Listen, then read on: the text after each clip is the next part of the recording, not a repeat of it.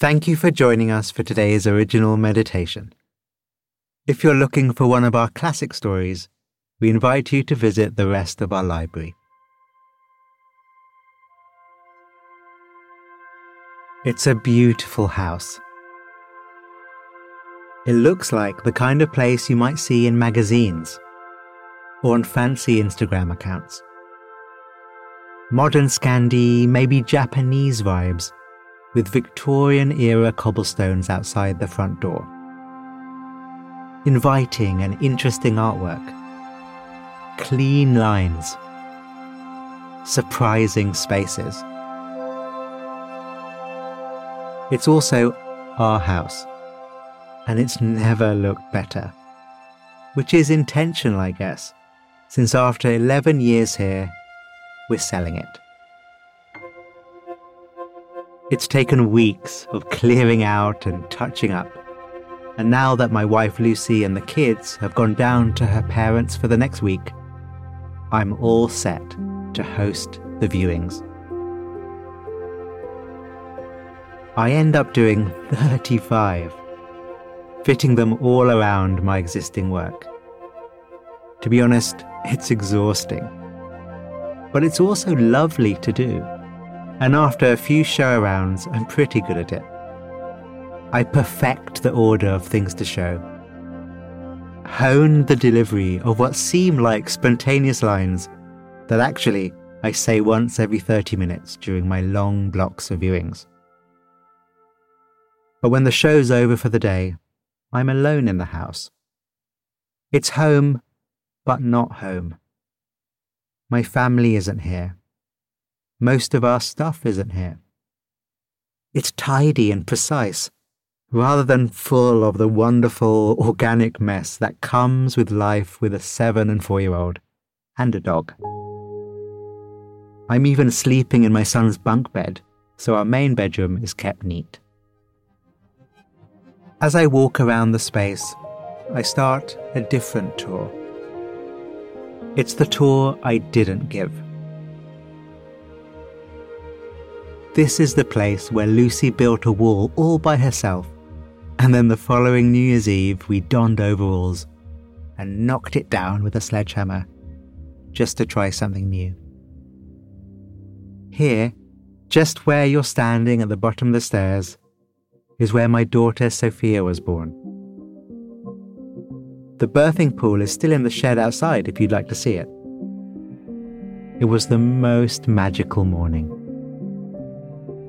Here is the bit of the garden where Nessie played as a 9-week-old puppy, before she was safe to go out into the park. There is where I cried that time. 12 years of life, all of my family's life is here in this house. And that is what I see when I'm here. But all that is totally invisible to the people who I show around. An invisible layer of invisible stories and meaning. That layer is where my heart is. But when I show all the prospective buyers around, it's the rest of this space that they love. We all attach meaning to places. It's a human thing. So in celebration of that very human thing, let's do a mini meditation on that theme. With eyes open and chest and shoulders relaxed, look at the space around you. Take it in. With eyes open and eyes relaxed, know what it's like to just see what's here. Letting the light reflected off objects come into the eyes. Just seeing the space around you.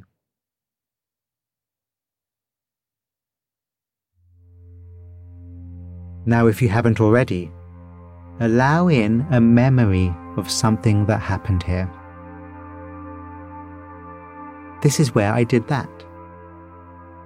This is where I did that thing.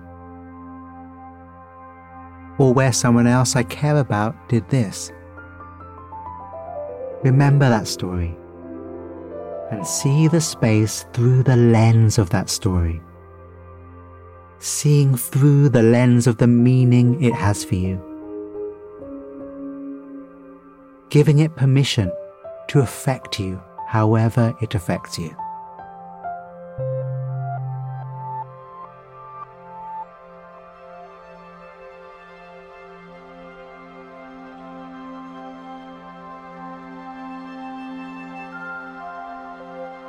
Now see if you can revert back to just seeing the space without the meaning and without the stories you attach to it. Is it even possible? And if it is, can you flip between the two ways of looking? We're interested in how we might be able to flexibly put on different lenses and what that feels like.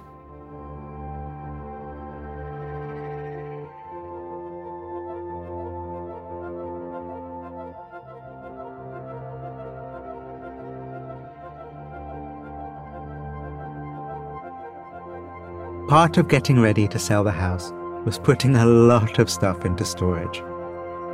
The house is lovely to look at and be in, but during the viewings there's a lot of white space.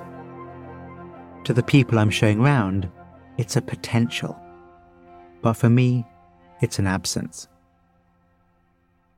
Possessions matter. As someone who's done a fair bit of meditation and spent time in a monastic community, on one end, you have the very clean, minimalist Zen aesthetic, and on the other end, the busy, colourful, even gaudy vibes of the Tibetans. And there's everything in between. It's certainly true that doing a lot of practice does mean you inevitably end up exploring your relationship to possessions. I remember talking to a monk in Thailand, and him saying that even though he only had a handful of possessions, it meant for him that he really just clung on to his few things, like a lot. His razor blade was a precious treasure, and the slightest prospect of losing it unbearable to imagine. It was refreshing to hear, and I reflect on this a lot as I stay in the house by myself. The tub of toys that I hate having to tidy up all the time.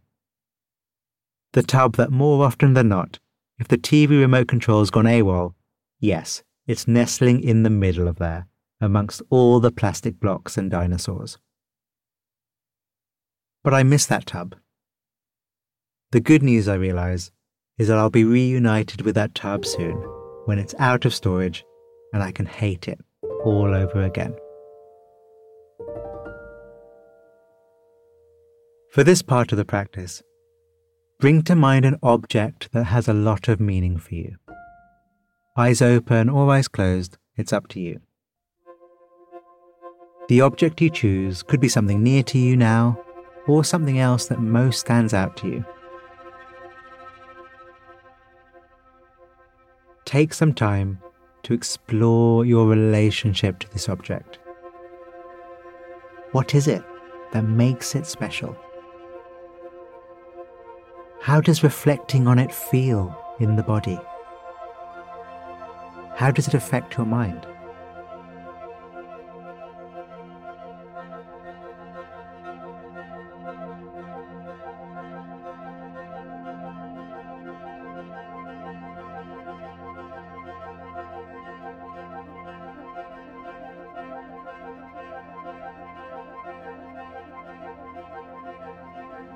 Whether it's the space around you or the object that you've just reflected on, what most likely makes it so charged, so important to you, is a memory, perhaps a cherished memory.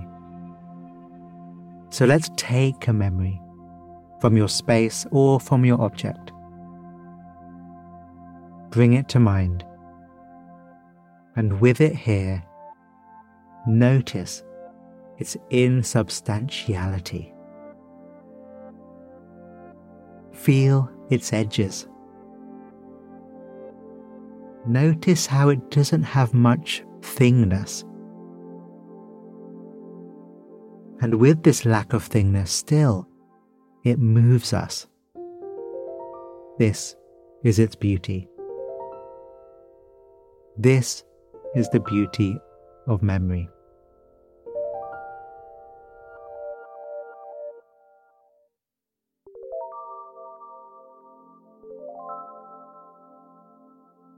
After a week of viewings, I go down to be with the family. And a few days later, on holiday in France, we accept an offer on our house. We're excited about what new memories will be created for the incoming owners, and what our new life will be. We don't know where we're going, but we do know that we'll get there. It's a lovely kind of limbo.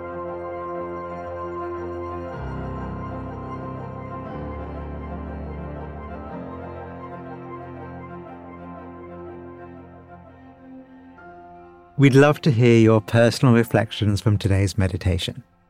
You can find us on all your social media platforms through our handle @meditativestory. Or you can email us at hello@meditativestory.com. On behalf of the team at Meditative Story, thank you for spending time with us today. We love creating the show for you. And if the show serves you in a meaningful way, we'd love to hear from you. Would you take a minute right now to write us a review in your podcast app? When you leave a review, it really inspires our team, and we're a group who derives so much energy from understanding how Meditative Story impacts you. It's also a way for you to pay it forward by helping others discover the show. So if leaving a review speaks to you today, we'd really appreciate it.